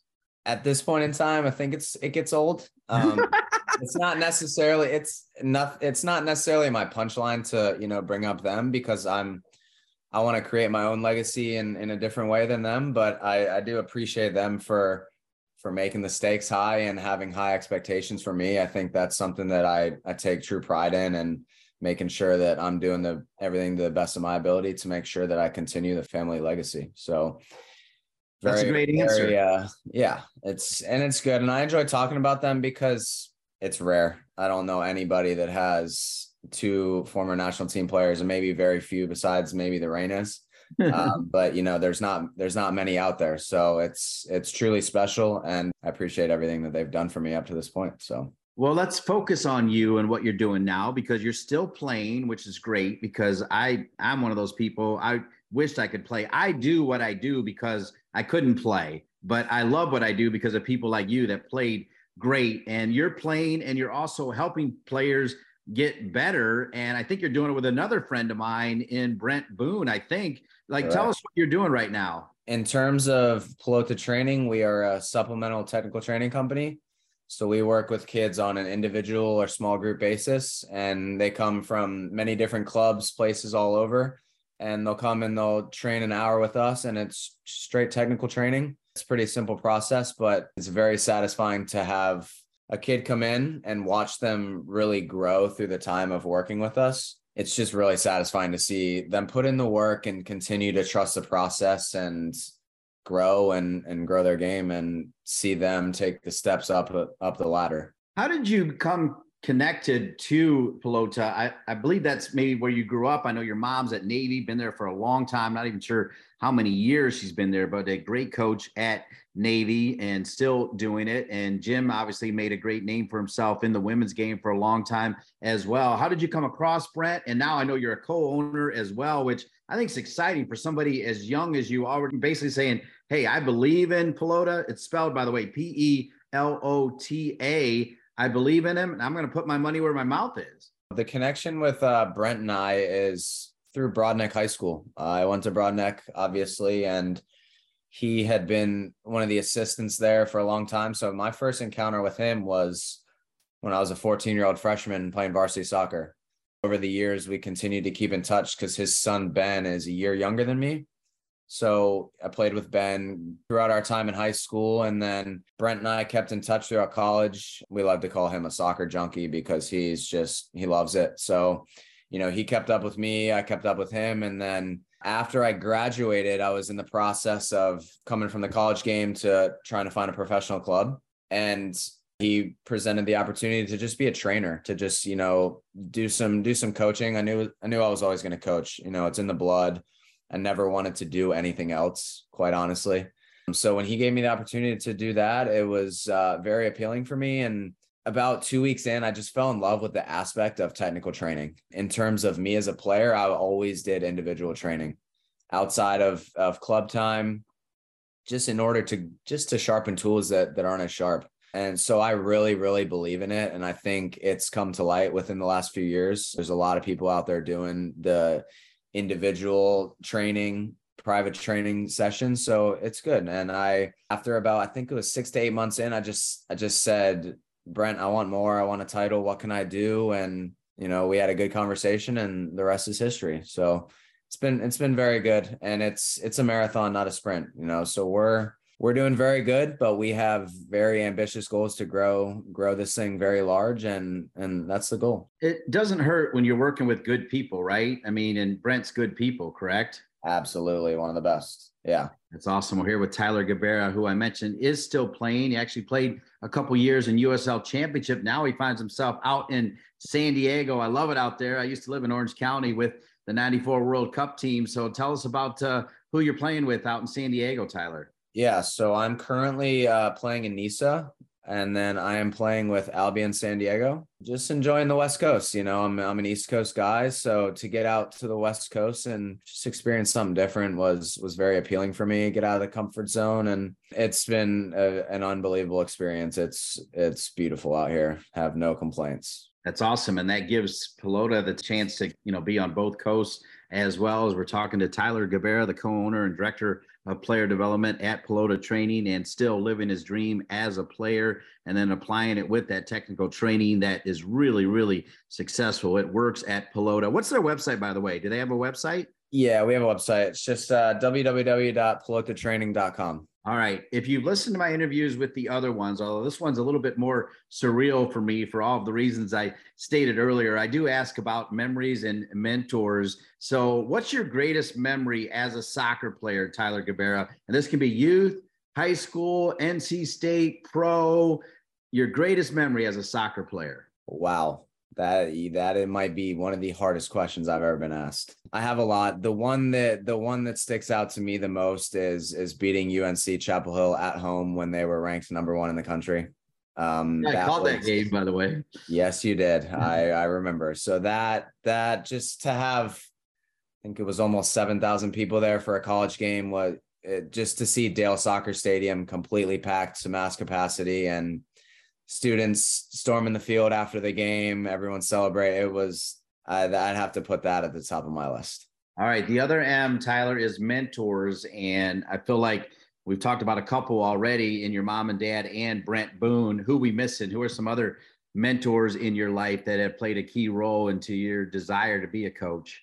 Those are the three main ones. I've had a lot of conversations with other people, but in terms of the longevity of it, to have two parents that know the in and outs of the game has pros and cons, of course, but way more pros than cons. Those two. And then as of recently, it's been Brent in terms of just being business partners with him. And in college, I never would have pictured myself owning a small business. But now that I do, I absolutely love it. And I'm just trying to take in every little piece of information I can get from him, as, you know, he's been doing this a lot longer than I have. So just to get tons of information and to learn something new that I don't know. Yeah, really, any way you slice it, knowing what your goals are, and I'm going to ask the crystal ball question about 15 years down the road, so you can be thinking about that. But right now, you've already said, you want to coach. I love the fact that you're still playing, because I say, as I already said, keep playing as long as you can play. But by being an owner already, if you become a college coach or a pro coach, as well as anybody, it's more than just going out there and telling guys what to do. You got to be able to do the stuff behind the scenes, and you're doing that now. Correct. In terms of player management, I've had a few years of experience with that. Right now I'm the captain for our team, and that holds a lot of responsibility in terms of managing the other guys on the field and managing the team as a whole. So I think in terms of the overall aspect of coaching, I'm trying to learn every little piece, but right now for me, I can do the player management piece while still playing. And then on the business side, I manage all of our trainers, I manage our scheduling. And I manage all the parents. So I'm in constant contact with everyone. And it's very intriguing to have conversations with different coaches to see where they come from and their philosophies and how they want to do things, because everyone's different. So, but yeah, it's been very good so far. As you're aware, in 2026, the World Cup is coming back to North America. Most of the games will be played in United States. I'm happy to tell you that my entire life was shaped by the 1994 World Cup, including my wife of 28 years. Have you thought about what that means to you with the World Cup coming to the United States and North America, Mexico, and Canada? I think it's absolutely huge for American soccer. I think this past World Cup was just amazing to watch and see so many people actually into the World Cup as a whole, not just America, but watching other games, watching other countries, and see how other countries are doing better than we are. But I think in terms of American soccer, I think it's going to be something amazing to see. And the way the game has grown in the past 4 to 6 years has just been unbelievable. And I'm very, very excited to see where it goes, because I genuinely believe it's on an uphill trajectory and it's not going to go down anytime soon. Tyler Gabarra, 30 under 30 member. And I'm guessing you, like me, watched the Mexico game and the Canada game. I was blown away. Look, it wasn't the World Cup, and it wasn't like the Mexico team that we know, but Canada's really good. We're good. I mean, the USA is good. Obviously, we've had a little bit of controversy with the coaching thing. That's figured out now, I guess. I don't know. It's still kind of weird, but I mean, it's an exciting time right now in this country, is it not? It absolutely is. I think this is maybe one of the first times in my life, absolutely in my lifetime, that I feel like soccer is the top sport right now in all of America.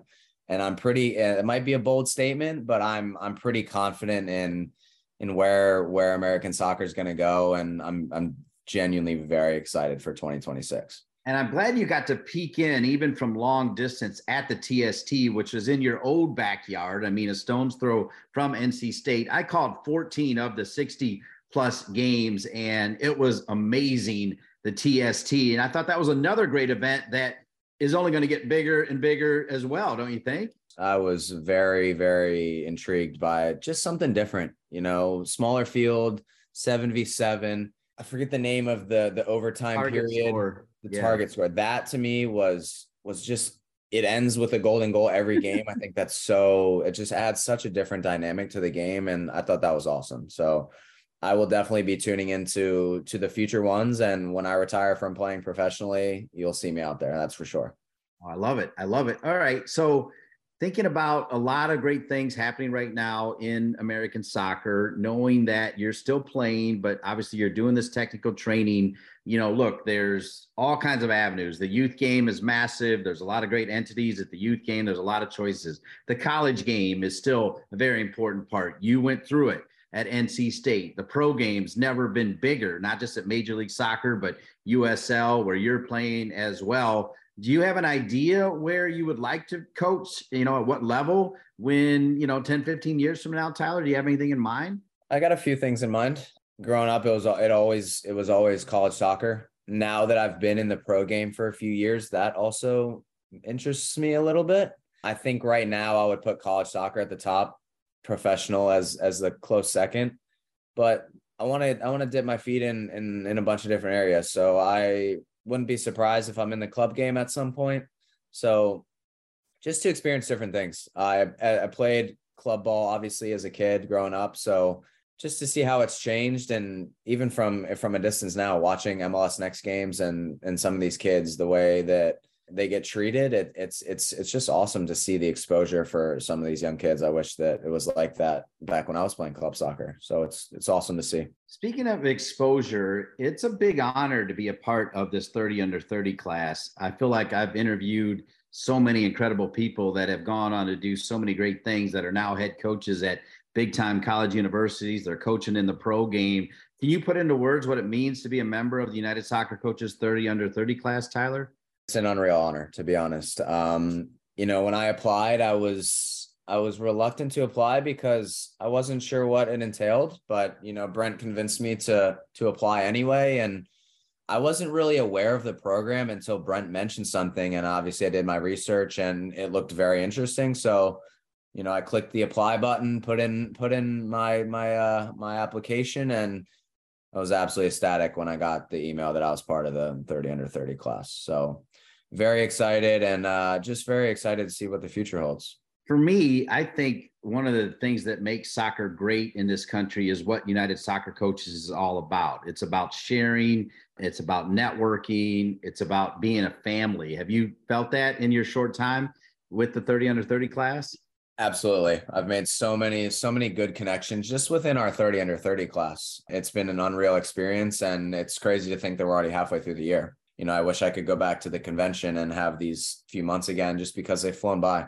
Yeah, just to talk to other members in the class and hear their stories and where they came from and where they're at now, and just picking each other's brains, because everyone's different. Everyone comes from a different story. So it's just very, very interesting to hear a lot of the different stories. It's interesting. You talk about different stories. I find Brent Boone's story amazing, because he's like a financial guy who all he wants to do is coach soccer. And that's really all he wants to do. And he's starting to make that happen, right? I don't know if he's still dabbling in the financial stuff, but this is where he wants to live. Isn't that cool? Even somebody like my age that, wants to dig in and be a part of it.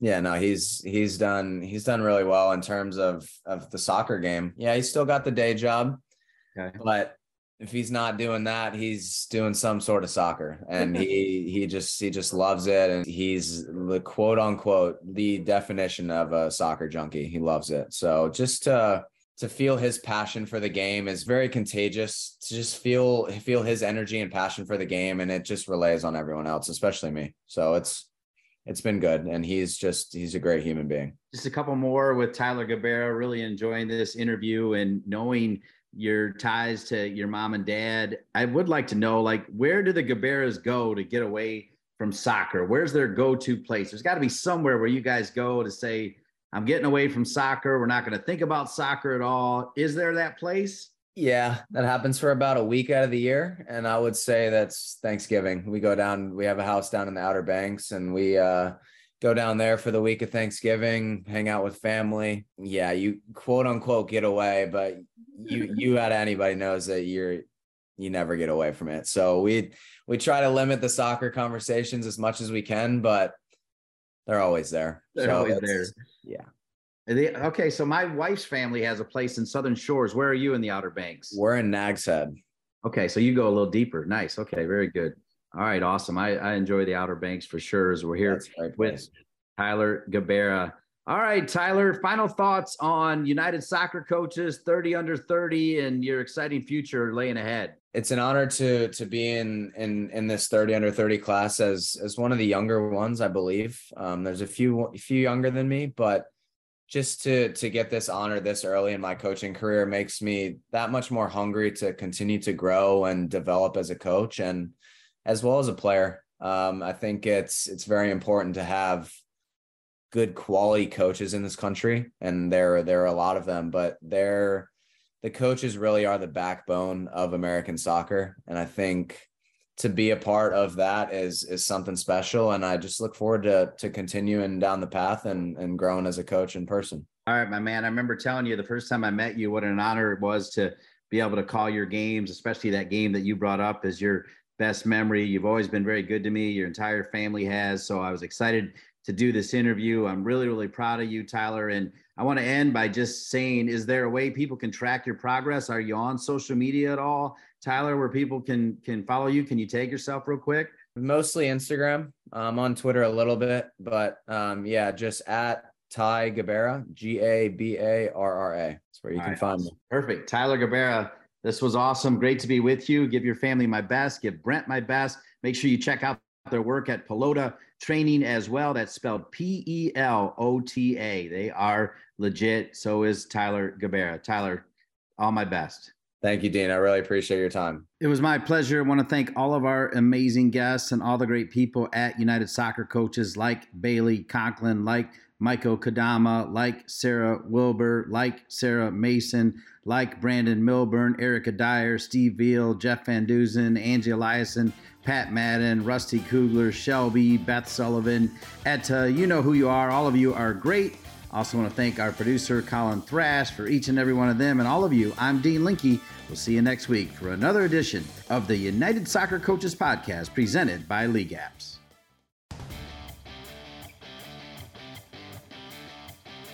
Thanks for listening to the United Soccer Coaches Podcast, presented by LeagueApps. LeagueApps is the leading youth sports management platform, providing organizations with the technology and professional development they need to run, grow, and win. To learn more about LeagueApps, find them at LeagueApps.com or as LeagueApps on all of the social networks. And to learn more about United Soccer Coaches, visit us at UnitedSoccerCoaches.org.